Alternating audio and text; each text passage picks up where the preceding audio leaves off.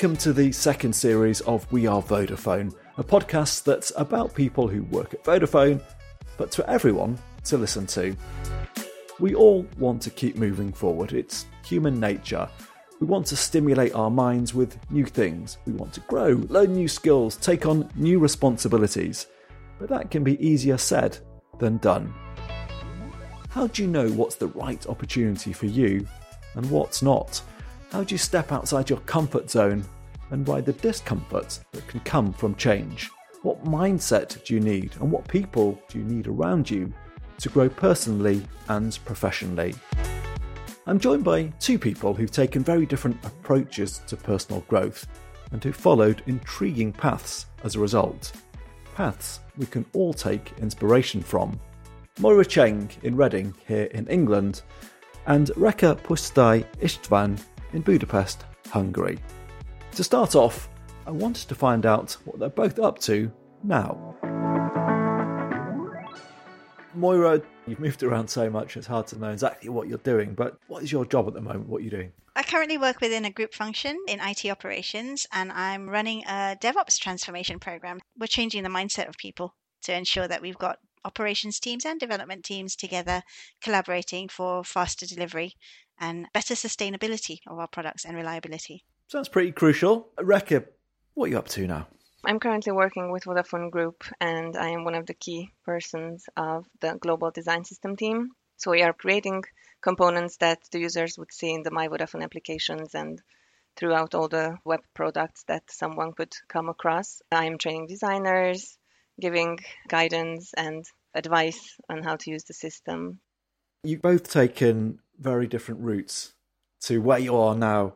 You've overcome hurdles, obstacles. There are some dilemmas and tough decisions that you've made. And I think it's useful for all of us if we, perhaps during this show, look at three pivotal moments where you've come to forks in the road and made decisions which have been instrumental to how you've ended up here. Moira, your first moment, I suppose it's moving from Malaysia, where you grew up, to the UK. And in Malaysia, you were working, I believe, corporate communications. You moved to the UK to start from scratch. Why? I was born in the UK. I had grandparents here and relatives here, but my father's Malaysian, so we lived in Malaysia for most of my life. I started my real career really in corporate communications in an investment bank, and we were involved in advertising and marketing briefs and branding and all this fancy stuff. I got married a couple of years later, and before we set down roots anywhere, I thought if we're going to give it a go somewhere else and go to England, where I was born, let's do that now. So it was the right time in my early 20s to make that move. But the move goes from a nice job in corporate communications to ending up in a call centre. Is that right? Coming from a corporate comms and public relations background, when I landed in the UK, I didn't know the difference from the Sun or the Telegraph. I've had no idea what the media state was like. Obviously, it was really tough to get back into that stream of work. And as any person would do, you find where you can actually start from. And I ended up working in a call center for a bank. They noticed my potential. I was obviously capable of doing other things. I moved into managing several call centers. I was young. I took it in my stride. Every experience is a new experience to me. And I saw it as a stepping stone.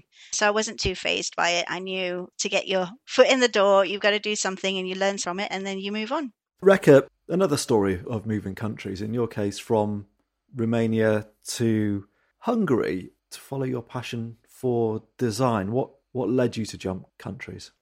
A friend of mine drew my attention to a global event called Portfolio Night. Basically, it's a set of mini interviews that you can attend in the hopes of getting a design job. And this was held in Budapest in Hungary. It seemed really exciting to, get a shot and try to find the proper job that I wanted to get. So I came to Budapest and I managed to get a junior art director job here. It was amazing. I was overjoyed, really. And that was the thing that made me move from Romania to Hungary to try my luck here. Everything goes great 3 months. And then the company tells me that, turns out that they don't really have the capacity and the time to help the new joiners to get on board and train them properly. So we had to say goodbye. It was pretty funny because I would say they were treating me in a way that they didn't want to hurt me or something. They didn't want for me to have any hard feelings. And they kept saying, yeah, you shouldn't take this as a failure or something like that. And I was like, yeah, that's fine. I would never take this as a failure because this is just a slight change of plans, right? So I have to try and make the best out of it. So I decided not to go home to Romania because it didn't make sense to me to move back again after 3 months. I looked for another job. Unfortunately, I couldn't find the job that I was looking for in design. So thanks to speaking other languages than Hungarian, I managed to find a job and a call center in an IT service desk for a little bit more than a year. Meanwhile, I was trying to freelance. How do you deal with that blow, Rekha? You know, you've seen your kind of dream opening come and go very quickly. How do you sort of pull yourself back from that? You can make plans, but obviously there is an aspect of change you cannot really control. There's no meaning in focusing on the aspects that you can't control, right? So you have to experience the happenings around you and you have to acknowledge that something is not going according to your personal plan. But after a while, you have to stand up and focus on the things you can control. I just had to look harder and had to take some time in finding the right fit for me. And this passion to work in design, how strong a drive was it? How long had you felt this way? I've been feeling this way for a very, very long time. I think I was around 14 or 15 when I was confidently feeling that this is the route that I want to take. Design is my passion, my calling, really. And Maura, it seems that you also were quite driven as a child, maybe not for working in the telecommunications industry, but you were a kid with passions that you took seriously. Typical little girl, really quite sporty, did a lot of ballet and tap, and I got quite competitive in gymnastics when I was young, rhythmic gymnastics over in Malaysia. Having been in a sporty environment, I know that, you can never be number one sometimes, but you just try the best you can. That inner drive, I suppose, sets you up for life and in your career as well. As a child, I always saw myself as a little bit of an outsider. So for me, that's just made me more adaptable to change, I think, in whatever environment I'm in. We evolve as we meet people and as we grow in our careers. And that's what I strive to be, the best person that I can be. I don't try and compare myself to other people, and to be an individual as much as being able to blend in, I suppose. Rekha, can you relate to any of that? Yes, as I was listening, I was thinking about that part when you said, Maura, that you have to be the best version of yourself and not necessarily compare yourself to others. I don't think that is something that comes straight away, that you understand that you don't have to always compete with others, but you have to make the best out of yourself, really, to be the best version. You both certainly took that drive as you kept moving. Maura, you joined the call centre and you didn't just sit still and answer the phones. You moved into more of a sort of project management role. So this is your second moment, really. This is your dilemma, whether to stick with project management or move into service design. And what's going through your mind at the time? What I was really weighing up was, do I want to manage the delivery of projects and products?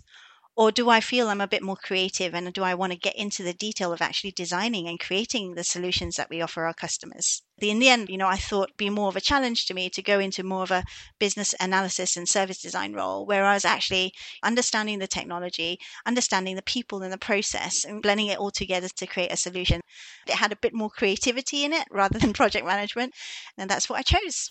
And talk me through the process of how you make a decision. I like to almost draw up lists and like pros and cons, and then there are certain people I bounce things around, and then I lose a lot of sleep. How do you do your decision making? Just like that, I think it was pretty important for me to actually have a feel of both the roles, and I was fortunate to have that opportunity where I did both roles for a year. It's not an instantaneous judgment where you can say, yep, I'm going for that or the other one. It was like, let's have an opportunity to see where my strengths are and what I feel would be more valuable to my career development in order to decide which path to take.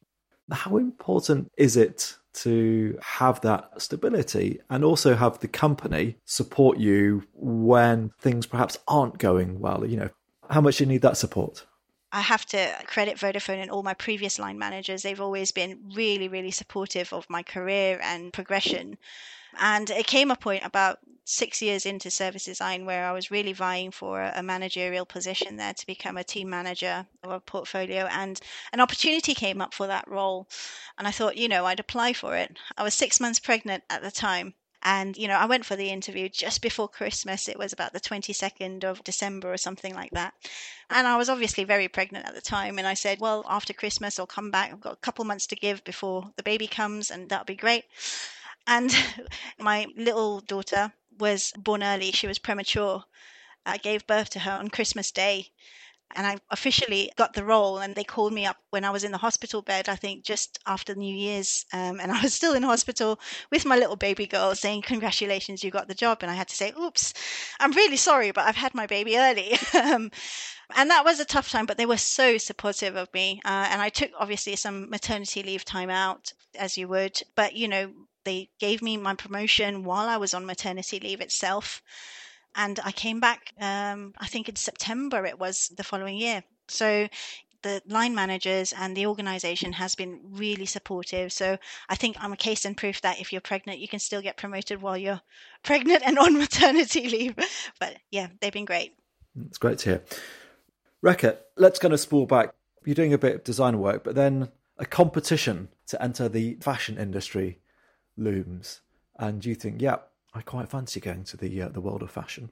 So I guess your dilemma was to stay in your comfort zone and what you were doing, or try and move into fashion. It wasn't an easy choice to make. At that time, I had the best job I could ever wish for. I had a compassionate boss. I had very professional, intelligent colleagues. I really liked the job itself. I was doing technical illustrations at that time. So it was very exciting and a lot to learn. Good wage, fantastic work-life balance, really everything a young professional could wish for. And then I came across a competition. I submitted my work. A Hungarian brand was looking for designers to collaborate with, so didn't even say anything about hiring. And turned out they liked my work so much that they wanted to hire me. So on one hand, I was overjoyed, but on the other hand, I started freaking out, right? Because you have almost everything you want to have, and then someone just puts another layer on top of it. I had to sit down, calm down a little bit, and try to weigh my options. My husband took a very big part of the pressure that I had in this, that I had to weigh all my options, what I was happy to sacrifice in order to move to the fashion industry and try, because it wasn't safe, it was unknown. I think when these sort of decisions have to be made, having a supportive spouse or friends or family or even colleagues is extremely valuable. And what's your decision-making process? Are you somebody that writes lists as well? I speak the lists, if that makes sense. So I have a person with whom I can speak about this. I'm always weighing what is okay to sacrifice in order to gain something in the near future or long term, because anytime I change jobs or I take on more responsibility, I always try to look towards the future. What am I going to gain from this, professionally speaking or personally? So I have mental lists. You made that leap. You left your comfortable design work behind. And how did it turn out in the fashion world? I started working there, and fast forward 9 months, I'm resigning again. The difference here is that I don't have a new contract in my hand for my next job. And the happenings that got me there at that point where I wanted to resign were very different from the previous situation. Unfortunately, I had to work in a very toxic environment. And even though I tried to keep in mind all the wins that I could get from that particular job on a longer term, I had to get to the conclusion that it's too much at stake. I had to understand that my emotional well-being and my mental health is more important than work could ever be. And this is very sad because I don't think that these two should ever be on the same scale ever. It was a very difficult situation, and I appreciate a lot of people don't have the luxury to stand up and leave situations that no longer serve them. But I was lucky enough to have had a very supporting husband and family and friends. And to be honest, standing up for myself and leaving that situation was liberating. That's one of the best decisions I ever made. It sort of shows, doesn't it, that sometimes you have this kind of idea of a dream job, but often a job really comes down to who you're working with every day and what you're doing. And if you're working with people who are toxic, it has such a horrible impact on your life and your mental health. And I think it's also sad to face sometimes reality, meaning that not everyone is always kind and genuine and helpful. It's just difficult to digest and to accept that not all work environments are for everyone, I think. Moira, have you been lucky enough to avoid that sort of toxicity in your jobs? I have to say, I fortunately have. And as Rekha said, having a supportive environment around you to actually bounce off your thoughts, I think, in those kind of situations is really key. And being able to stand up for yourself, Rekha, I completely agree with that. And recognizing when it's not a right environment for you or for your career. It's a brave decision to actually take charge of your career and say, well, that's not on, and I've got to move on and move out and move up. One of the things, Moira, which strikes me, talking about your sort of jump towards service design, was you moved into an area where you didn't have the skills to start with. We sometimes have an image of a job where we think we have to do these jobs, that we know exactly what we're doing. But in reality, it's more about an aptitude and an ability to kind of learn or project a confidence. I think it takes actually a lot of time to recognize if you have a natural skill set. There's such a variety of skills. There's technical skills, there's people skills, there's leadership skills. Skills I think are critical. However, how people use those skills to their advantage or want to build on those skills for their advantage is important. And if they have the right aptitude towards learning and gaining those skills, then that is key. We all have to finesse our skills at some point or understand where our strengths are. And there is no one right skill or one better skill, I think. Were there any moments when you felt hopelessly out of your depth? I felt quite out of my depth when I moved into my third role, into this IT ops, DevOps role, because in service design, I gained skills over the years. I moved with the times, I learned more and I progressed more. And over time, I got to really understand my strengths in that role. Let's take on your third moment, where I think you're saying you became an IT ops transformation program manager. Which is exactly what I'm doing now. I had a very comfortable role, in service design. I was there for about 11 years and I'd grown, I'd become a coach and a mentor and a manager and, I knew what I was talking about. So to decide to actually pivot your career to do something else, that was completely moving myself out of my comfort zone. I realized that I wasn't being challenged anymore and really I needed to explore what my other options were. I was really thankful I had a very, very supportive line manager who actually recognized that there is not much more that you could possibly do to stretch yourself here. I was fortunate enough to find the opportunities. I got an opportunity through networking for the Women in Technologies Network. And there was a lady there who was looking to go on a sabbatical for her master's. And she said, there might be something you can do here to cover for me while I go on my sabbatical. Would you like to explore that? And I was like, oh, yeah, what's it all about? And, it's shape up this new program we're doing around DevOps. I was like, okay, I know a bit about DevOps, but I did not have any clue about what I was going to step into. And so it took a bit of courage and supportive line managers on the outgoing side and the incoming side to say, should we give her a little opportunity for a secondment here where we can see what she can do? I grabbed it by its horns, really. And it's about being confident in your own skills and believing in yourself and being willing to take that jump. After all, if it didn't work out, I'd learned something. Brave again. But that's led you to moments where you perhaps not knowing exactly what you're doing, but also some real highs as well. I think everyone goes into a new role feeling a little bit uncomfortable. What am I supposed to be doing? What do I want to achieve? And how do I get there? And lo and behold, I kind of took it in my stride and scoped this program up, created a team, got a program running, understood what we were going to deliver. As I was moving into that new DevOps role, I attended a 3-day conference all around DevOps. A year later, I had the opportunity again to attend this conference, and I kind of thought, well, actually, why don't I submit to do a speech about my program and what we've managed to do in the last year? And I was so surprised to get a call back to say, yes, please come and speak at our conference. For me, it was a little personal achievement, really, from having known not much about the topic to actually being able to speak at the conference and getting such great feedback from the participants at the conference as well. Rebecca, I can see you're smiling in admiration. And nodding silently to a lot of thoughts that Moira pointed out regarding taking the jump, taking risks, being afraid, but doing it anyways. And I can totally relate to that. Well, let's pick up where you got to. You left this toxic fashion environment, did another year back in IT, and then you landed a design job in Vodafone. You started out designing icons, but you didn't just leave it there. What have you gone on to design? I joined Vodafone almost 4 years ago, and I usually joke with my line manager that it feels like I have been working at 4 different companies ever since, because there are so many challenges, and there were so many challenges along the way. And I was always proactively looking for opportunities, networking, reaching out to fellow designers, trying to, gain some visibility. I started out in a more junior role than my experience was at the time. And I remember my line manager at the time telling me or asking me in the interview, like, are you sure you understand that you are going to design icons 8 hours per day? And I'm like, yeah, sure. I completely get it. It's fine.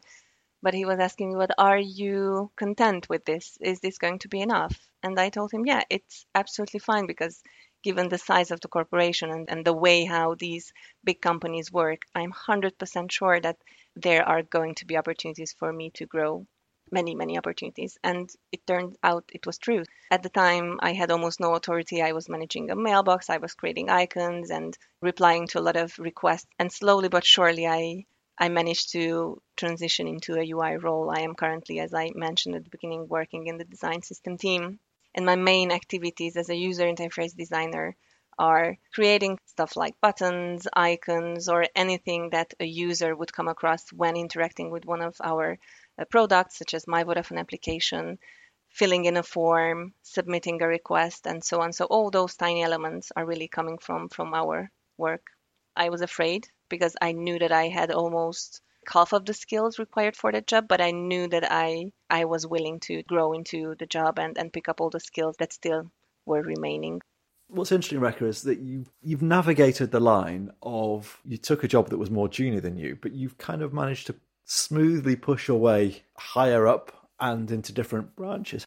How do you not be too pushy? How do you progress without putting people's noses out of joint?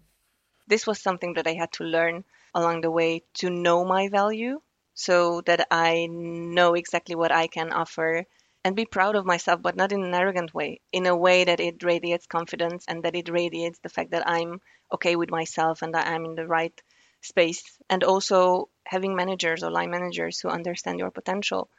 And they are constantly bugging you and trying to pull you out of your comfort zone by assigning certain projects to you or just simply inviting you to meetings to listen in, replying to emails, copying you in, like sneaking bits and pieces here and there. And I think this applies to any professional. So if you demonstrate a willingness of learning and then growing professionally, and also demonstrating a little bit of courage by taking on more responsibilities, obviously inside a normal circle of expectations, they can help you achieve your dreams, even if you have to skip a few steps in order to reach them.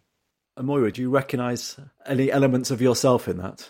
Absolutely. Well, not just myself, but, the circumstances that Rekha has put down, supportive line managers showing initiative to want to grow and personally want to grow your career. I think finding the opportunities and being open with your line manager and to have supportive line managers that care about your future career as well and want to see you progress and give you those opportunities. That's an amazing attribute that I've fortunately been able to see in Vodafone with all my previous line managers.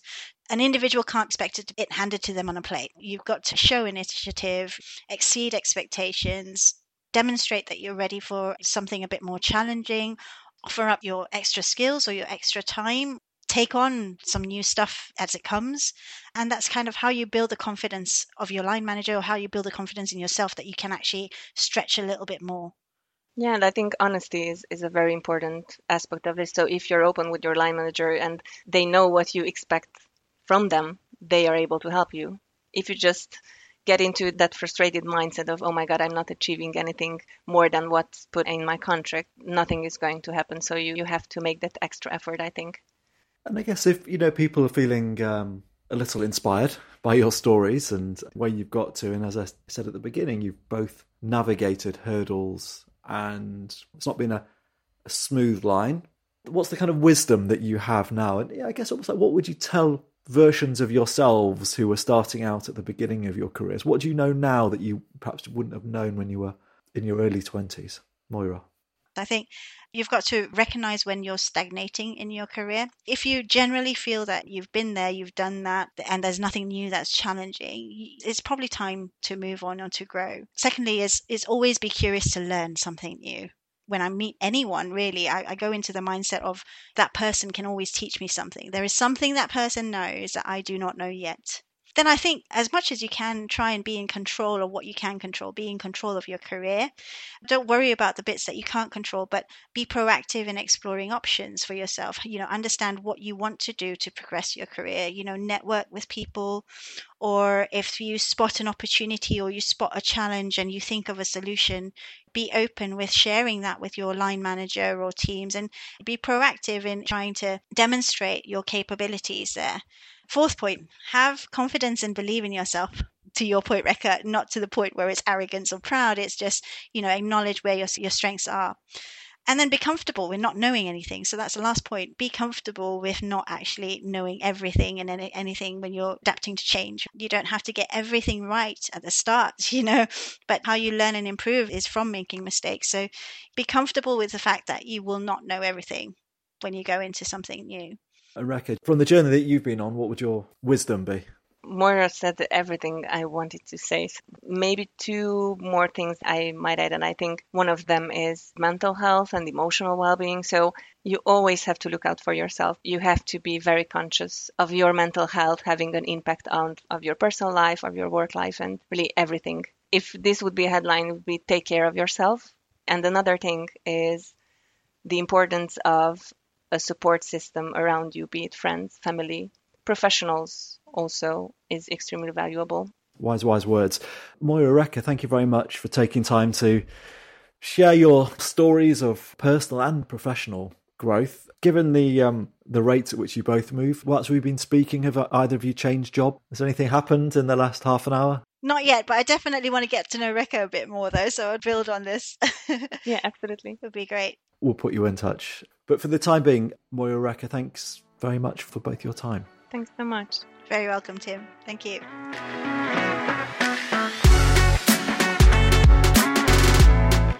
Many thanks to Rekha and Moira for sharing their stories and looking back over the sometimes winding but inspiring paths which brought them to where they are today. It's a good reminder that getting where you want to be at home or work doesn't always follow the straightest or most obvious route, and it's about being alert to those unexpected detours and having the confidence to take them. I seem to have been waiting 30 years for that detour to take me into the Man City team. Oh well. This has been We Are Vodafone, a podcast brought to you by Vodafone for Vodafone and other people. Until next time.